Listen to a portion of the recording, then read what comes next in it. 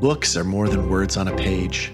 They are windows to new worlds, mirrors of our experiences, and tools for learning and growing. Join occupational therapist Lisa Fedorchuk as she shares awesome books from her collection and how she uses books to teach, share, and inspire readers of all abilities. Stay tuned. It's time for Key Talks.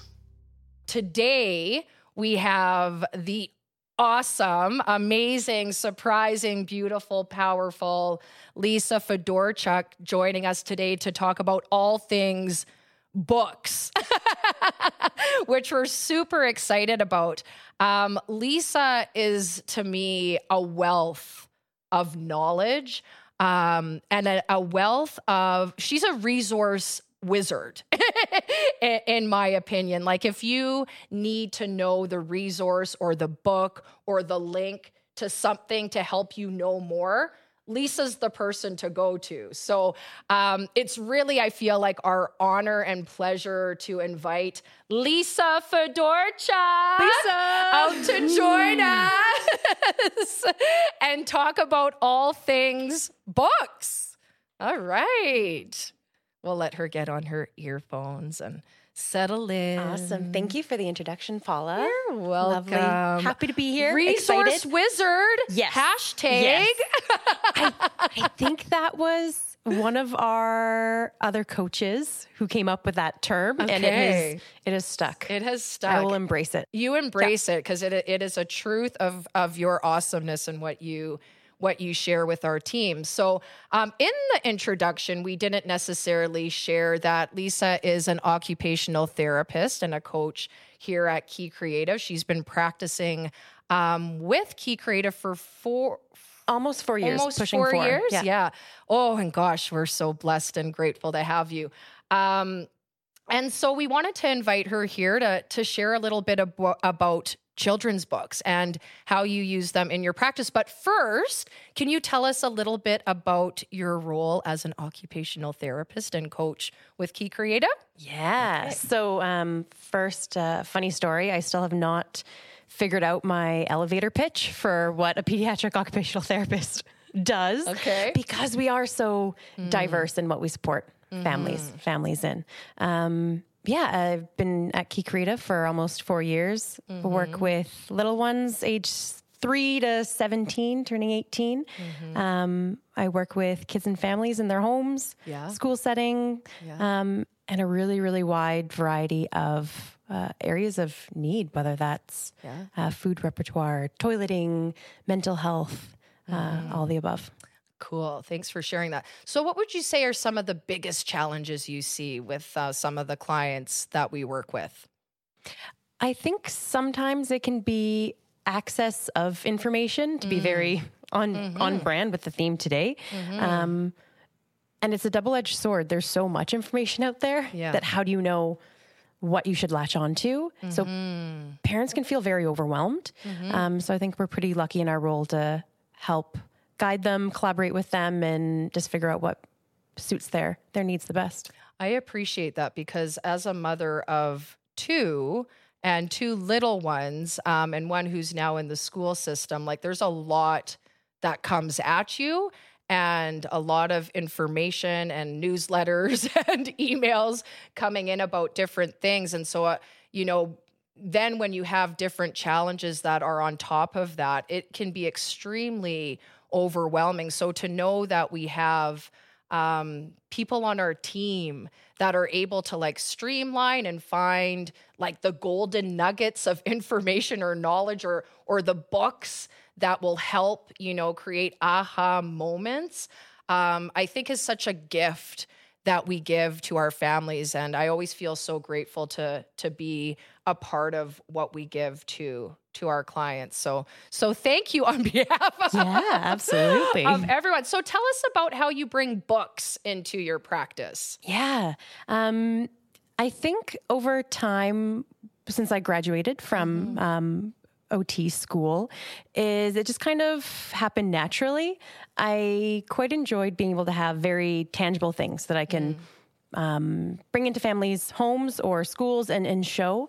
And what I realized was children's books can really help to give the wording so families or teachers or others don't have to figure it all out, whether that's, how do I talk to my kid about the fact that they are autistic?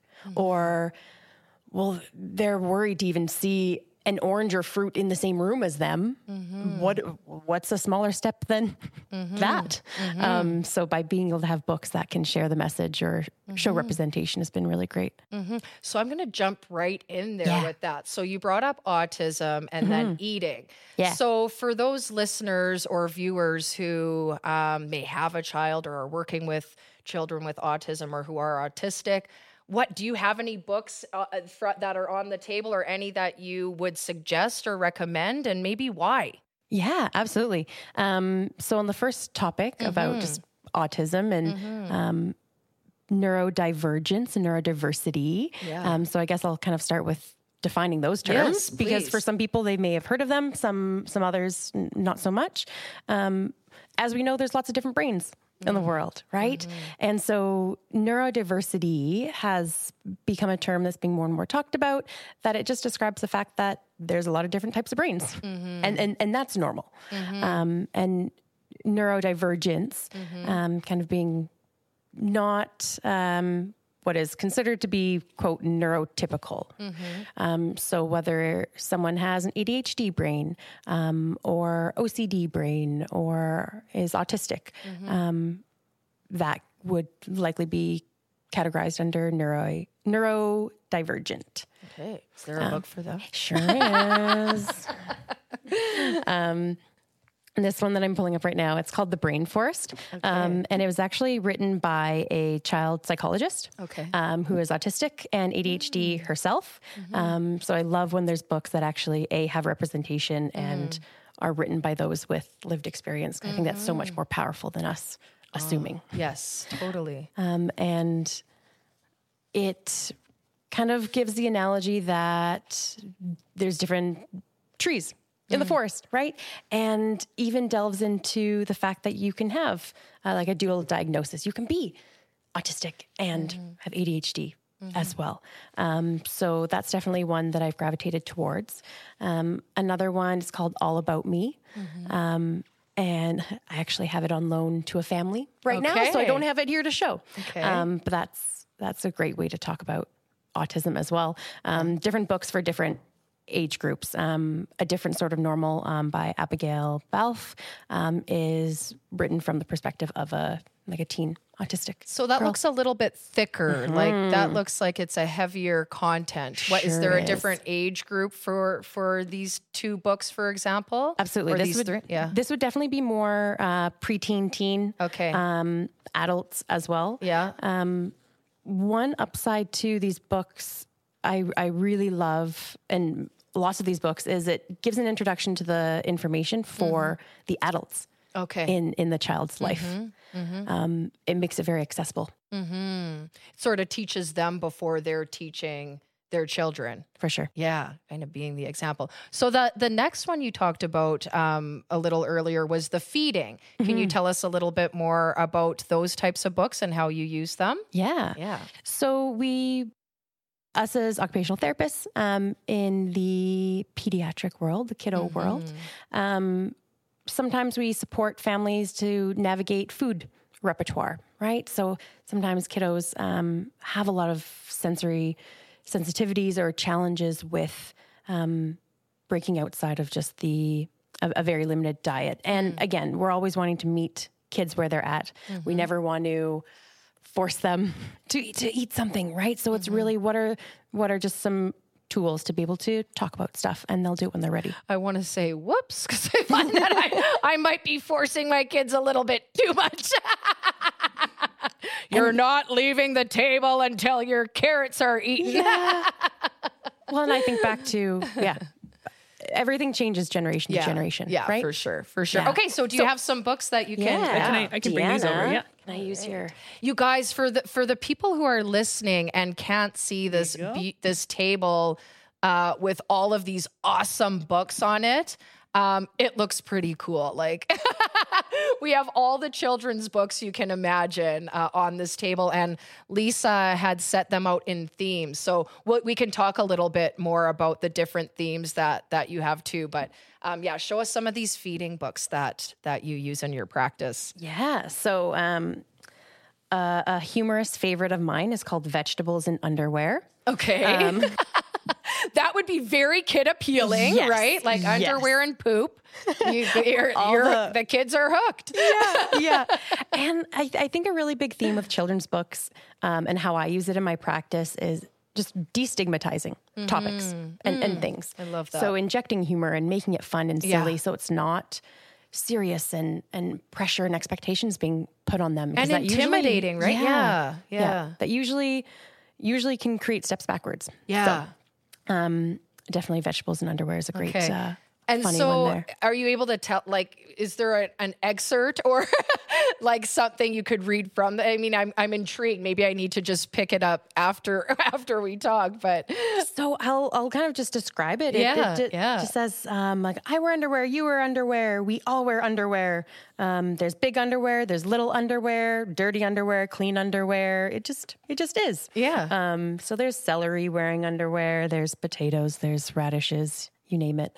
It's in there. And how does it bring it back to encouraging, like what's the outcome of this book? Yeah. So for some kids, let's say even just seeing a vegetable on their plate can feel like a demand or an expectation. Yeah. And it can just have such a negative association. And so by just being able to do pretend play with food or read a silly book, I found that can kind of carry over to shifting it away from just negative. Yeah. Maybe a little bit more neutral. So it's sort of like an exposure to a more positive way of seeing vegetables, for example. I love that. And I think like one of the great things that OTs do, occupational therapists do, is like, and correct me if I'm wrong, if I'm not using the right terms, but just that exposure therapy in a way of like, getting people comfortable at different stages of connecting with, whether it's feeding or whatever else it might be that they might be adverse to. So that's cool. Any others that you want to highlight there? I think maybe I'd highlight, there's one, it doesn't even have any pictures of food. Okay. But I've definitely used it in a feeding setting. Whose teeth are these? And it's just a bunch of flip pages of different animals, whether it's a walrus or a shark or a monkey. And that can just be talked about in terms of maybe we have a little dry snack and we're having the flip page crunch the snack on the page. So again, super play-based, low pressure. And then maybe the next step is I have a little dinosaur puppet or an animal puppet, and then he's taking bites, or maybe he just wants to smell it. Or maybe he wants to stay further away and just look at it, and that's okay too. It sounds fun. It sounds like I want to be part of that session with you as well. So something I wanted to say. So I think like as a parent, we often think, or I think sometimes, like with the food, that like I was saying, you OTs are good at the exposure, but a lot of times we jump to steps ahead of, like the first step of reading a book. It's just a reminder that like getting your kids to eat more doesn't have to start with food. Absolutely. Like it can start with a book. Yeah. And that could be the first step, is just reading a book. And that's, I think, what, what we mean by that exposure therapy is that you're starting with something that may not be directly, it is related, but it's not directly the thing, right? It's adjacent. So, adjacent. It's adjacent. Thank you, Lisa. Yeah. Well, and I think, I don't know if you think about how many of us maybe grew up is, just taking a bite. That's a small step. But that's a really, really, really big step. Yeah, that's a really big step. That's a really big step. And so giving a food a little kiss, right? Or just smelling it, or just having it on your plate, or looking at it across the room. Those are smaller steps, or reading a book. Yeah. And those all seem like things that like traditionally people don't necessarily think about right away, because like, as parents, they'll think, hey, I need to just make sure that my kid is eating and stuff like that. And so like kind of invoking that play, invoking those different things really kind of makes it more accessible to them. Whereas like a lot of things like of, the differences between behaving and behaviors and stuff like that, where it's like, these are things that really can help your kid have fun and invoke that joy when, there might be that terror over broccoli or something like that. Mm-hmm. Yeah. And knowing how to play. Yeah. It's hard, right? Adults, we forget it. Mm-hmm. Especially when you're at the dinner table and you're hoping for the outcome that everything on the plate is eaten. And if you haven't taken maybe those first steps of reading a book or doing something playful with the food, it sometimes can be hard to get to that end result. For sure. Yeah. Yeah. I know in my practice, like also books, I've been doing more clinical work lately, and my reliance on books has been enormous. The amount that I use a book to like start a program or a treatment or an intervention or introduce a strategy, it's just been such a key, a key piece of my practice. So I just appreciate books so much in that way. And I know you do too. So you were talking about, we have some different themes. What other themes do you have? Yeah. Tell us more about these themes in your practice. For sure. I think first I'll kind of expand a little bit on what you just said. Yeah. How books can be such an easy thing to grab too, right? And it doesn't have to be the whole book. Sometimes it's just one page or 2 pages, just to help introduce the concept. And then it can sometimes be left with the family to mull over a little bit more. Or it doesn't have to be anything complicated. It can just be visual representation of stuff too. Thanks for sharing that, Lisa. I think that's so important. Again, like I feel it's not all or nothing. Yep. Right? It doesn't have to be all or nothing. So even just putting I am awesome, like even just seeing that as a visual reminder or that phrase to build confidence, like that can be enough to just start a conversation. Right? Absolutely. So that's cool. Again, digestible, easy and digestible way of taking in content in that way. And adapting the language too. There's a lot of these books that if I were to read them word for word, it would only be a good fit for a very, very, very small percentage of my clients. So you can really adapt it to whether in your practice or with your child or your students. How can I make sure that this information is accessible for them? Yeah. Awesome. Yeah. Okay. Themes. Yeah. Tell us themes. Yeah. We have them sort of bunched together. Yeah. And there's so much crossover between lots of these books as well. So tricky to make concrete themes, but we did our best. Emotions obviously can be a big thing. For adults, it's hard. For little ones, it's harder. So I have some books here. First, I'm going to define interoception because that really relates to emotions. Interoception is kind of the ability to pick up on those internal body cues and signals. So that could be, how do I know when I'm hungry or thirsty, right? Does your tummy rumble? Do you feel a parched throat? Or maybe you feel thirst in your brain because you always get a headache when you're thirsty.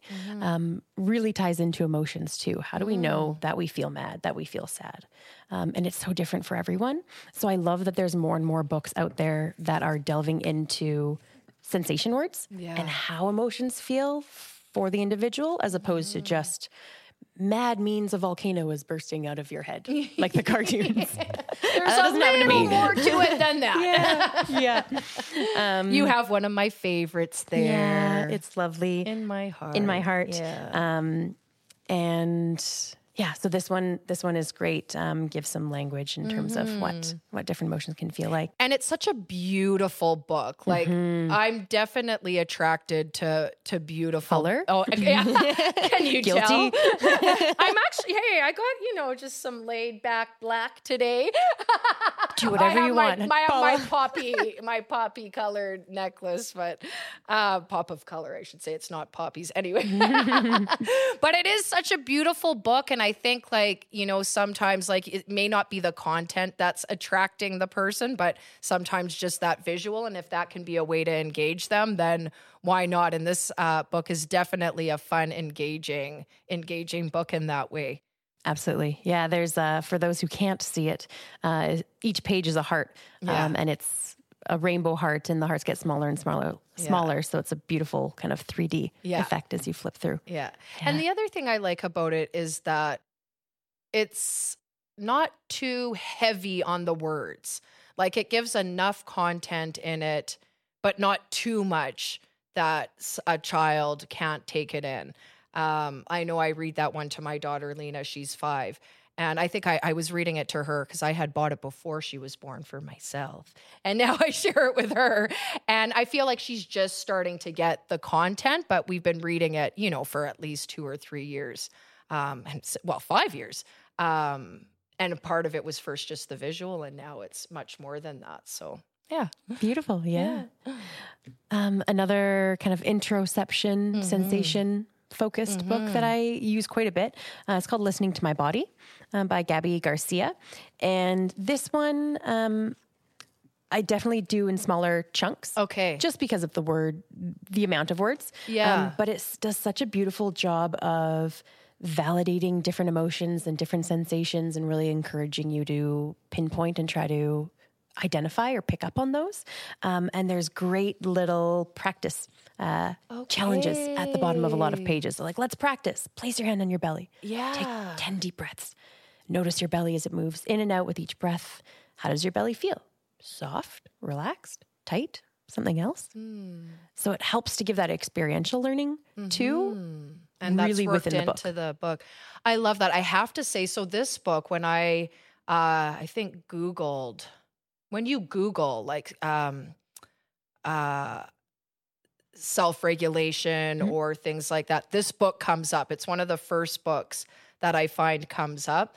And I did find it a little bit intimidating in terms of the number of words and that content. So I love how you said that you actually use it in sometimes chunks. Just in chunks. And so again, that's a good reminder that it doesn't have to be all or nothing, that you can maybe flip to a page and then work from there with that book. This one's Listening to My Body. And I do know that it is one that's used quite a bit in different settings and working with children and also just in the home library. So yeah. Yeah. Yeah. Cool. Do smaller chunks. Smaller chunks with 2 those pages. books. That's fine. That's reading. That's a book. Yeah. Okay. I know I'm You're hung having up your on aha this, moments. but I'm at home sometimes, let's put it this way. When I'm doing bedtime routines, sometimes I start to get really anxious because I'm like, then it's going to be book time, which I'm sorry, I'm just being honest here. That's also a really great time, but it's also can be an overwhelming time because I'm like, oh, how long is this book going to be? I'm ready to get my child in bed. I don't want it to be too long. Yeah. And I feel like if I start it, I have to finish it. But I think that is we're That's learning. okay. That does not have to be true. Yeah. I can read part of it and then, save the rest. And maybe I just have to work on setting the right expectations for my child that we're not going to necessarily read the whole thing. But anyway, it just Maybe they get to pick out reminder. which sticky note color to put for the bookmark. COT. That's fun. Or did we hear that tip? there. Yeah. We can sticky note it with colored Post-its. Add in choice. Yeah, add Make it in a juice. choice. I love Throw it. a sticker on the sticky note. Cool. So Lisa's the one who introduced my daughter to Stick Buddies. Unrelated, but do you want to share the story? Yeah, and I think that lends to, I don't know, the topic of creativity and thinking outside of the box because it was something just that was come up with on the fly. Yeah. We were in Canmore Yep. 2 years ago. 2 years About ago. 2 years ago for our company retreat. Key Creative Retreat, yeah. And we'll always go on a little hike in the mountains. It's You were beautiful leading and us on this gorgeous. one, right? I think you brought us Maybe. out to this one. Yeah. Yeah, thank you. Yeah. Happy to. Yeah. And I think Lena was having a little bit more of a struggle with keeping with the group and smaller legs. That's fair. Yeah. And wanting to explore and look at this thing and that thing. And I remember you were like, come on, like, we gotta go. Come on, hurry up. I think I just literally grabbed a stick and be like, want to be stick buddies? Yeah. I can hold this side. You can hold that side. She's like, yeah. Now, And it's stuck. So that was at least 2 years ago. Wow. And she brings it up to this day.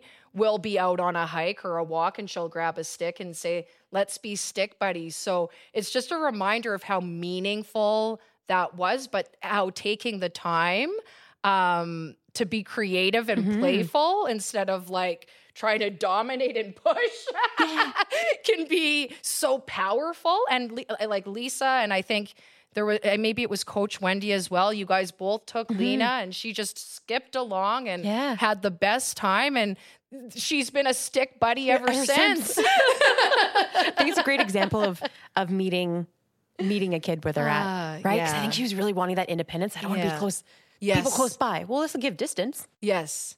Yeah. That's what I thought when I didn't know the whole stick buddy story. I thought it was because it's like, oh, I don't want to hold mom's hand the whole time. But like the stick is the distance, but you're still like kind of holding. But you're still together. Yeah. You're still together. Yeah. It was so cool. It was one of those kind of magic little moments, I think, for her and also for me to see just how awesome our team is and kind and patient and playful and fun. So anyway, creativity. And so I think you never know what will stick, right? No pun intended. Oh, groans. We love puns here. Puns are key to our success. And that's what I love about books too, is it doesn't have to be like direct teaching either. It can be very indirect. You're planting seeds, they'll water it when they're ready. And that can go for representation being big too. I'll segue into this one book, which I bring out quite a bit. This is so fun because I always love learning about new books. Bodies Are Cool. Called Bodies Are Cool by Tyler Feder. Okay, tell us more. It has all of the representation you can hope for. So each kind of duo of pages generally has a theme. So maybe one theme is about different skin tones. One is about like body hair, leg hair, armpit hair, fuzzy lip and chin hair, brows meet in the middle hair. Bodies are cool. Yeah, like, come on, let's normalize that. Like, there's hair in different places and we don't have to pluck it all off all the time. Right? Like a little bit of liberation here. Yeah. I love that. It so just cool. does such a great job where it shows scars or stretch marks or limb differences. like prosthetics or insulin pump. Yeah. And I think it's so powerful for kids to be able to see themselves in books. So I've really loved this as a very intensive example of representation. Yeah. This one will be going in my library. I'm going to have to write down that title. Yeah. Author. Yeah. Yeah. I'll share a quick story. I had a client and starting to have some thoughts around body image issues. And I brought out this book, and it was really interesting that a bunch responses to some of the pages was, ew, gross. I don't want to look at that. Ew, gross. And so I think even from an initial kind of, information gathering or figuring out where their brain is at and how they're perceiving the world and maybe themselves too, it was really powerful to be able to use a book because they were uncomfortable seeing larger bodies in the book. And if that's how potential reaction is to a picture, that's going to be hard for themselves, right? And so that's tough. Oh, that's so tough. And thank you for sharing that. It really actually moves me and gives me chills through my body. And I feel like books like these are so important. And I know we know that, but for the very reason that 2 weeks ago, and we see this every day, but here's just a straight up example. And we're going to get deep here, but, or maybe I should say not to get too deep, but also let's be real. Like, I'm at a campground. I go into the bathroom with my 5-year-old daughter and my 2-year-old son. And the first picture we see is an ad with a person holding their belly fat, squeezing it and saying, you can get this removed. Here's how, like, call this number to get it removed. I just had gross chills happen. Tell me about it. I actually was in tears. And then I go into the bathroom stall, and the next thing I see is an advertisement with someone with like a bit of skin under their chin, and then it being pulled back. Like, you can come get the skin removed under your chin. I'm like, I was just enraged. Whoever came in next had an earful from me. Just like appalled. And I know we have this, but I think bringing in a different level of awareness of its impact when you have your children with you. And they're like, what's this picture about? Like, what is it saying? And in that moment, I feel like I didn't have the words. I was able to sort of explain, my feelings and my thoughts and sort of what's out there in our world. But we see so much of that every day in a bathroom at a golf course.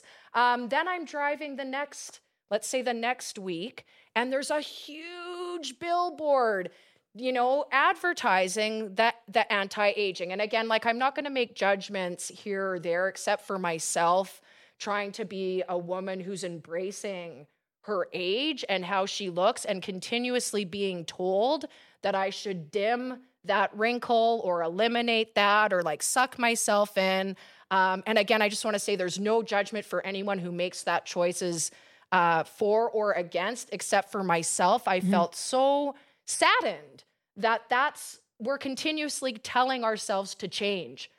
Constantly not telling or being told that we should change. Okay, so now, where's breathing is my superpower. We can talk about that, like deep breath, right? Because it does take composure, especially when you're then trying to, help your children understand what messages are coming out there. So thank you. Who's this author? Let's do it. Tyler Fedor. Thank you, Tyler Fedor, for your book and your message that bodies can look all different shapes and sizes, not even just bodies, like facial hair. I don't know, like your skin under your chin or like balding spots. Balding spots. Like, come on. Like, what are we doing to ourselves here? I know. And the pressure and there's generational things. Like for me, I had to set a boundary with my mom where she was like picking at the back. I'm like, I don't care. You know what I mean? Like it's something that's there, but something that I think was really powerful and what you kind of touched on that really lends to that conversation we were having before is, it's not just general literacy, it's become media literacy. And one of those things is really navigating the nature of like advertising literacy, like in what we get exposed to, because another thing is watching videos or seeing these ads that are literally designed to like grab our attention really quickly and then try to change our behavior to buy their product and whatnot. And a big thing that becomes the role of caregivers, of parents, is being that person who explains media literacy. And you took it upon yourself in that situation to really educate your children. And, it's one of those things, we can have all these books that are great, but sometimes the only tool you have is like identifying that's not normal. That's not in the sense of, yes, there's some people who have that concern, but that's not something that should make you feel the lesser. That's not something that should influence how you feel about your body. And so whether it's from a book or whether it's from a parent, it's that literacy, the media literacy that really does, play such an important role in shaping those young minds and really helping them with healthy behaviors. Yeah. Thanks for sharing that, Mike. Yeah.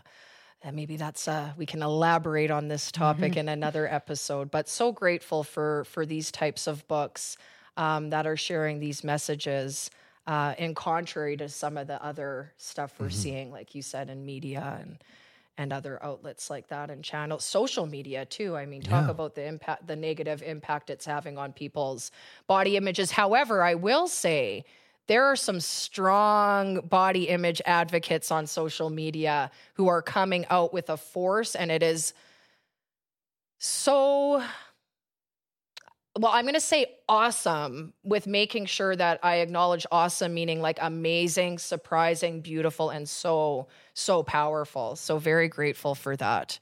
Okay. Little tangent, but thank you. Thank you for sharing that one. Yeah. So I have a few books in front of me. One I actually use quite a bit, somewhat related to the body positivity or body neutrality concept. It's called Captain Snout and the Superpower Questions. Okay.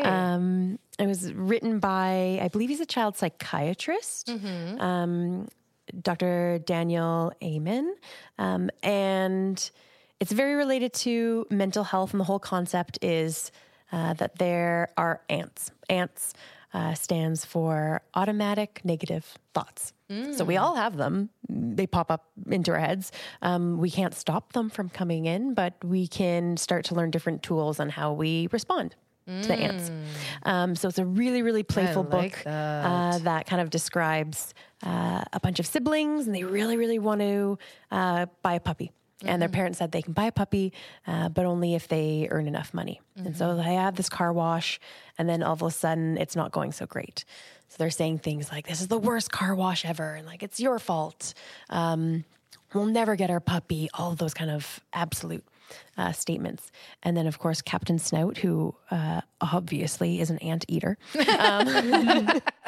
flies in. I love it. And he just kind of helps to coach the kids and introduce them to the concept that thoughts are just thoughts. And we can, explore different ways to combat the different. That's like ants. CBT put into a children's It is book. CBT, cognitive behavioral therapy. So cognitive distortions. I love it. Kind of same thing as That is another one I will add to my shelf. automatic negative thoughts. It's pretty. They are rodeo ants. You name it. What age group is this one? Would you say?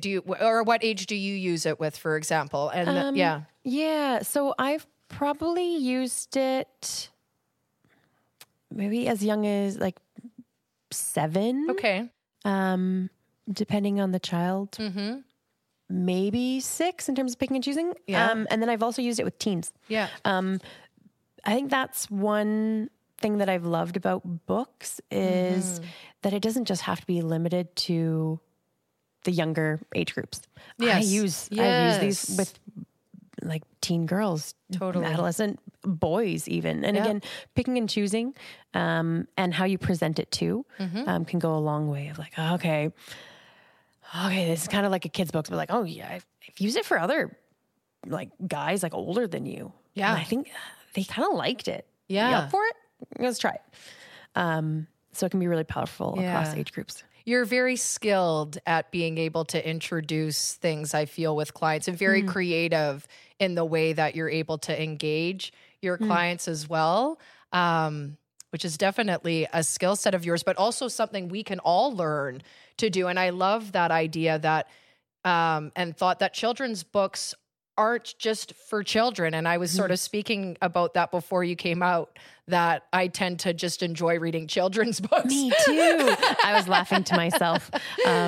Small side story, if I may. Yes. I used to love reading when I was a kid. Yeah. And would just blow through the novels. And then I think it was just as school demands got harder and harder in university, that kind of love of reading started to dwindle because reading meant like homework. Yeah. Reading meant more intense type of learning, and not so much for joy. And so, I'm still trying to work on where that fits in for me in terms of adult reading, but obviously children's books, totally up my alley. My partner and I will play board games a lot. There's this one board game where the rule says the person who finished a book last gets to go first. So it's always a debate of like, okay, do children's books count? Because then that would be me. Yes. So. Yes, they do. And I love the other message you shared, that or comment you made that the messages tend to be universal, right? So that it doesn't matter the age, right? Well, and that's something I think there's another book that Key Creative has that is very much along those lines, which is My Name is Trauma. Like, look at with John with his trauma work with Massey and stuff like that with you can see that it doesn't just apply to being a children's book. It can be something where like the allegory of a tiger as trauma is something that really becomes profound in a way of understanding that internalized feeling that is an intangible otherwise, right?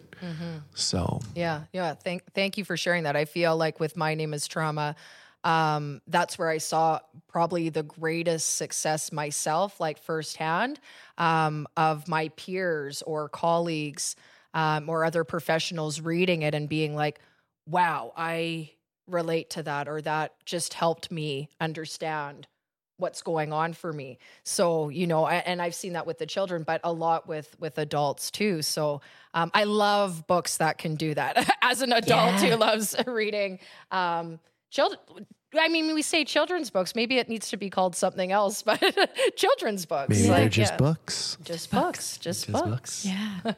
And My Name is Trauma. Obviously, definitely use that in my practice. Thanks, Lisa. And reminds me a lot of a very similar book, or this book reminds me a lot of My Name is Trauma. It's called Hey Warrior by Karen Young. And similarly to My Name is Trauma, where there's kind of that metaphor of Trauma the tiger, right? And he's trying to protect you. He's doing his best, right? With Hey Warrior, this is targeted more on anxiety, specifically in terms of the wording. And there's this little fluffy character warrior guy. And when I bought the book, I have it in front of me here. It's actually a little stuffy. So cute. Intended to be the amygdala. Oh, So, yes. Yeah. And I think that goes back to making concepts more accessible. Yeah. Right? You're like, the amygdala, like, oh, what? Yeah. And so, that we're talking about that now in elementary schools, right? And helping kids understand that. So important. Yeah. And so by books like this, being able to talk about like, hey, you have this part of your brain, right? And he's kind of like a superhero, and you can give him a name if you want.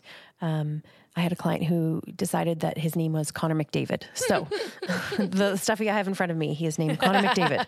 Hello, Connor. You look much smaller in person. Yeah. how many points are you going to get this year? He's not responding. And again, it just opens up the conversation and makes something be more tangible and a great example, and can talk about it more. So I've had quite a few clients resonate with this, and I show up the next time, they're like, look, we have our own. And they have the bigger stuffy than me. I'm like, you beat me. There's bigger sizes you can get. Okay. Isn't there a whole series? Does this author have a series of books about? I believe they do. I think they have one similar to kind of like positive affirmations. But this is the only one that I have in my library. And who's the author of this one? Karen Young. Karen Young. Okay. Yeah. I apologize if for some of the other books earlier I didn't mention all of the maybe we author can names. jot them down. Names of the books and authors. Yeah. We'll do that for our listeners. Okay. Any other themes or books you want to point out or I'll chat just kind of about? let you know just some of the main themes. I know we've talked about a lot of books so far. Yeah. Resiliency and problem solving and persistence and grit can definitely be a great theme. This one called The Magical Yet. Great for kind of shifting that language of like, I can't yet. This little kind of sparkly sprite. Yeah. So I've definitely had some kids draw out their own little magical yet. We decorate it with glitter in a very safe, contained space so that no one gets mad for glitter being everywhere, because that's a problem. What Do You Do with a Problem? Written by Kobe Yamada, is a beautifully illustrated book and is really great for that persistence theme, especially has resonated with adolescents for sure. Some other themes of the books in front of me, definitely some fine motor, tactile themes, whether it's the textured, bumpy books or the tracing books, where it is more tactile and you're kind of getting to follow along. Yeah. Great foundational fine motor skill development there. Zipper book, a little shark that his mouth zips and unzips. So again, practicing different skills can be through books too. And can be a great way for kids to just kind of explore independently too, without as much pressure. Have you heard of the color monster? I think so, but I don't. It's a great, we kind of passed the theme, but it's about emotions too. And just as you're talking about like interactive books, it is quite like they went all out in creating the pop-ups and different like character displays that come up when you turn pages. It's a great book about emotions and how to sort of manage and regulate them. Also, it just came to my mind, The Color Monster. Awesome. Yeah. Awesome. Fun one. Some other regulation books, breathing ones. Breathing is My Superpower by Alicia Ortego is great. I'm a Peaceful Goldfish by Shoshana Chaim and Laurie Joy Smith. Yeah. Sometimes I Feel Like a Fox by Danielle is also really, really great. Other themes I have are all related to toileting. Lots of poop books. I see What Your Poop Says About You. I took a little look at that one earlier. Again, I think of like my children 5 and 2, and poop and pee are like a hot topic in our household. So yeah. So I do end up working with quite a few kids, whether it's initial potty training or challenges with constipation and or fear of public bathrooms, or just being worried about the toilet in general. Yeah. There's some great books out there that help to approach it in a playful way. And even some books, there's a series about Dash the dog. And so it's a little border collie, and there's one that is completely written about that he's fearful of like public toilets. And so he's in the grocery store and he's like, no, Mom, I don't have to go, even though he's spinning in circles. And he goes in, and then he's scared of the paw dryer, the hand dryer, which is also a very real experience for lots of our kids. I can relate to being scared of some of those public toilets for sure. Is there? Do you have one of those books there? Which one was that?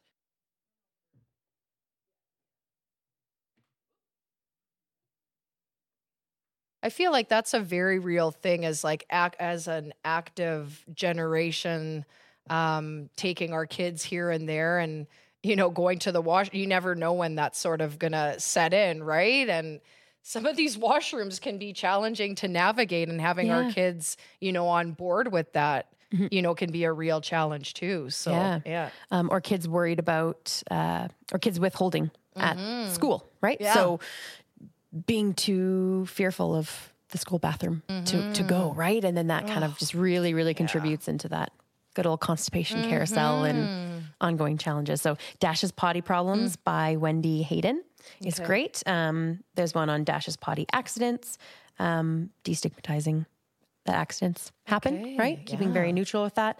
Dash's Belly Ache for kids who can't or won't poop. And he'll go to the vet and get special medicine. And Dash decides going potty is awesome. And that's about potty anxiety. So that's lovely. From Chewing to Pooing by Lauren Geringer with Dr. Natalie Geringer.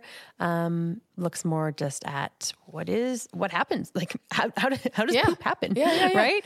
You eat and it goes down, and so sometimes just learning about anatomy and digestion. There's a great this is a random shout out to Dr. Binox on YouTube. He is a little character who looks similar to one of those in that book. Who knows all things sciences and bodies and illness and flus. And he talks about body digestion and how you go through, how your body does the whole process of digesting.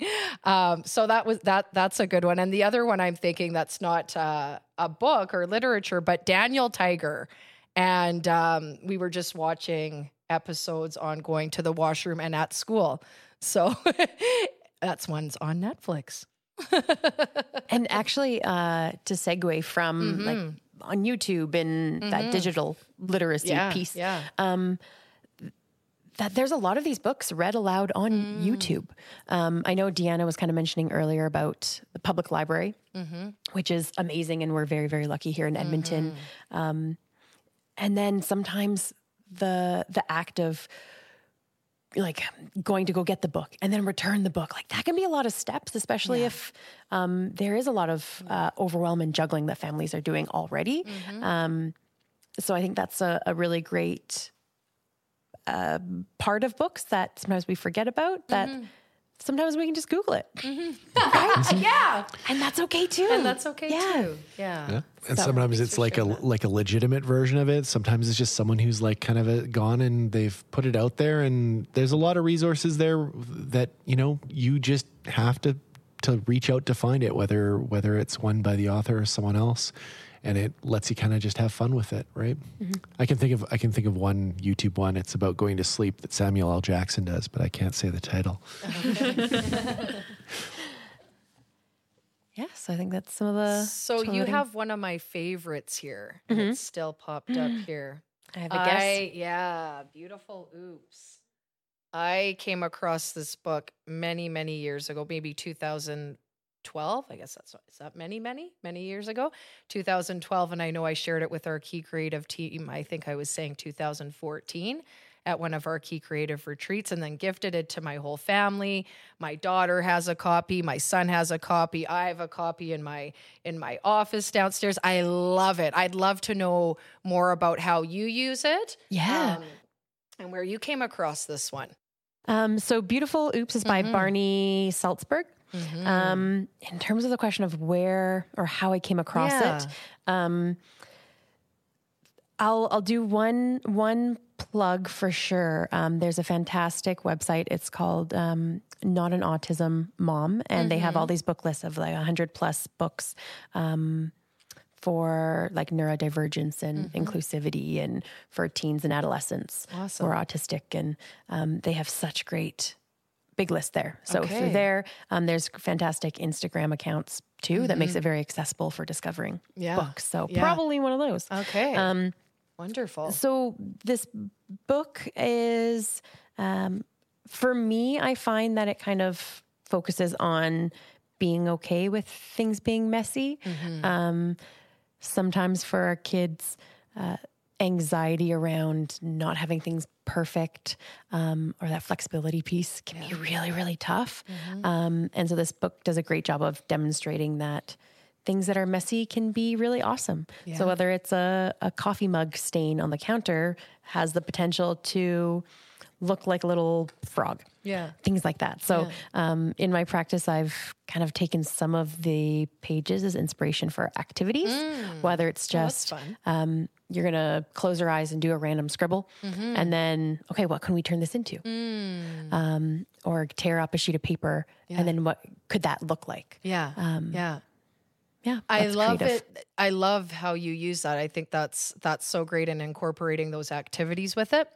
Another way that I know I've used it too is normalizing, validating, or helping my children understand that mistakes are okay and that something good can be created from them or something can be learned from them. And so I find this book really good for that teaching as well. And I'll see Lena sometimes say like, "Oh, it's okay, Mom." Like I'll be the one who's like, "Oh, I don't know," and she's like, "Mama, it's a beautiful oops. It's okay." And I'm like, "Okay, good reminder. Thank you. Thank you, beautiful oops." And it's. I remember the first time I read it, I said to John, "This is a book that I want to, like, if I could be the author of any book, I want it to be this one." And now, since I am awesome, it would be I Am Awesome. But yeah, such a wonderful, playful book, and so well done in terms of its creativity and how they put it together. So yeah. How do you engage your clients into the stories or into the books when you're in a session with them?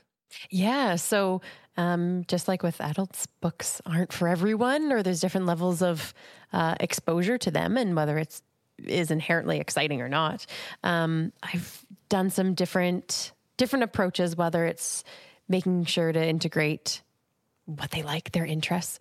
That might just be they like Paw Patrol. So I'm just going to bring a Paw Patrol book and they just get to flip through it for 2 seconds. Okay, we're on to the next thing. Cool. Or it might be more of that turn taking. So they get to be the one to hold the book, or they get to be the one to turn the pages, or I turn one page, they turn the next. Some books, like What Do You Do with a Problem? There's little Easter eggs in each page. So there's a bird on every single page, or there's a couple different. And so the kid gets the excitement of actually finding all of them on every single page. Something else I've done is letting the child be the videographer. So they get to hold the phone and they get to take a video while I'm reading the book. And that's been really engaging and exciting for them. And empowering. Yeah. Yeah, empowering for them to sort of step up and, take on that role. That's awesome. Yeah. And then if it's on the parent's phone, then they have a copy of the book that they can watch back later and read again together. So yeah. Okay. See, again, more like tips and tricks that I feel like I could use just myself in my book reading with my children. So thank you for those. There's different video record it. Video record it. So you have another one of my favorites on the table here. The Invisible String. I bought this one for Lena when she was born. And it's been a really beloved one in our beloved. What does beloved mean? Am I saying that properly? Moving along. Yeah, beloved book in our household. In many ways, but I'd love to know how you use this one in your practice and how and why. Yeah, for sure. So The Invisible String by Patrice Karst is a beautiful book. I've used it a lot for kiddos that maybe struggle with being away from others, whether that's their parents or siblings or guardians. It touches a lot on the topics of connection and attachment and essentially the concept that even if someone isn't right there next to us, we're still connected. There's that invisible string. They could be on top of a mountain and we're at home, or they could be up in space and we're down here, and that string can't be broken. So it's been a beautiful way to introduce that connection concept. I think for me, the way I've recently used it is Lena is in this episode a lot. She's a star. She went to this is her first year of kindergarten, and I have been reading this book to her a lot, but it was a good reminder, that we have our invisible string, like we're always connected by love, no matter where we are. And so that book definitely has set the foundation for sending my kids Braulio to daycare or Lena to kindergarten. And then you introduced me to recently for my clinical practice, a workbook. There's a workbook, so you don't have to think of all the activities yourself. They've done that work for you. Oh my gosh. So yes, I've also purchased this workbook. Yeah. Can you tell us a little bit about it? Yeah. So it's just called The Invisible String Workbook by the same author. Yeah. And they just have a bunch of activities and bonus cards. So you don't have to think of, I have this book and we're talking about the concepts, but how do I connect that to other parts of their life, and what now? How to make that learning experiential again, right? Similar with the Beautiful Oops book that we talked about. How do you go one step further? So this is fantastic workbook for that.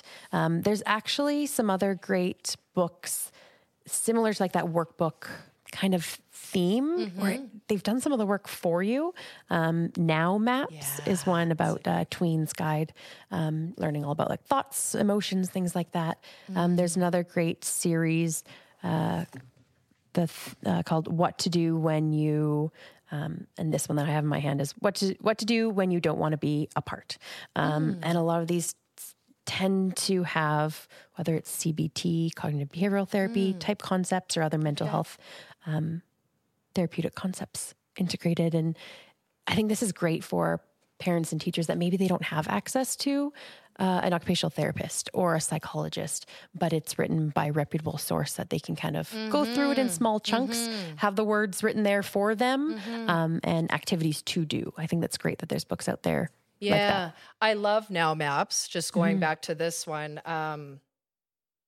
And I'd say that it says on the front, but it's, navigating big emotions and being a confident kid, but being aware of your emotions and your feelings. And the basic concept that I've really gravitated to and use in my life with my clients, with my family, is the pause button. And just remembering to pause before I respond. So Daniel Siegel says, we can either react or we can respond. Reacting's when we haven't taken a moment to think about what we're feeling. What's our environment that may be causing the feeling? And so bringing more consciousness to, what's going on for us. And so we often just react, right? And so he talks about taking a moment to pause.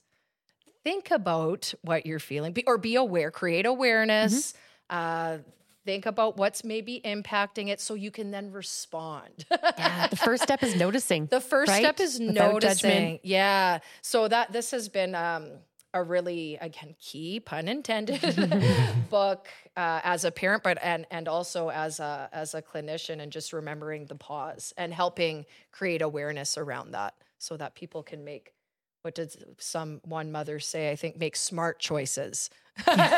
Let's make smart choices. We can all learn more. Yes, we can all learn more. Lisa, thank you for being here today. Oh my goodness. Yeah. So many books. Thanks for letting me bring most of my library. Yes. This isn't even all of to them. the table. Just amazing. Deanna, any final comments that you want to share?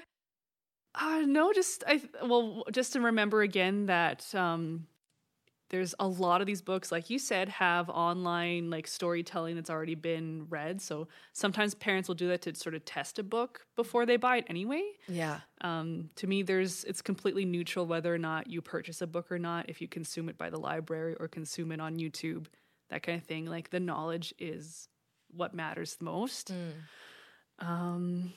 And the library does not have late fees here in Edmonton anymore. So if you can't bring it back by September 25th, that's okay. Accessibility. Yay. Yay. And let's just shout out to your t-shirt. Oh, yeah. Yeah. Accessibility is essential.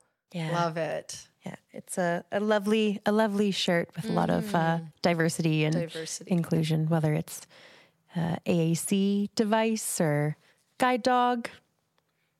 Invisible disabilities. Yeah. Good stuff. Awesome. So we'll be sure to highlight some of the books, the authors, different information that we spoke about here or included for our listeners, for our viewers. Thank you for joining us. Thank you, Lisa. You are awesome. And we'll see you guys next episode. Whooshing it out. Yes, whoosh it out.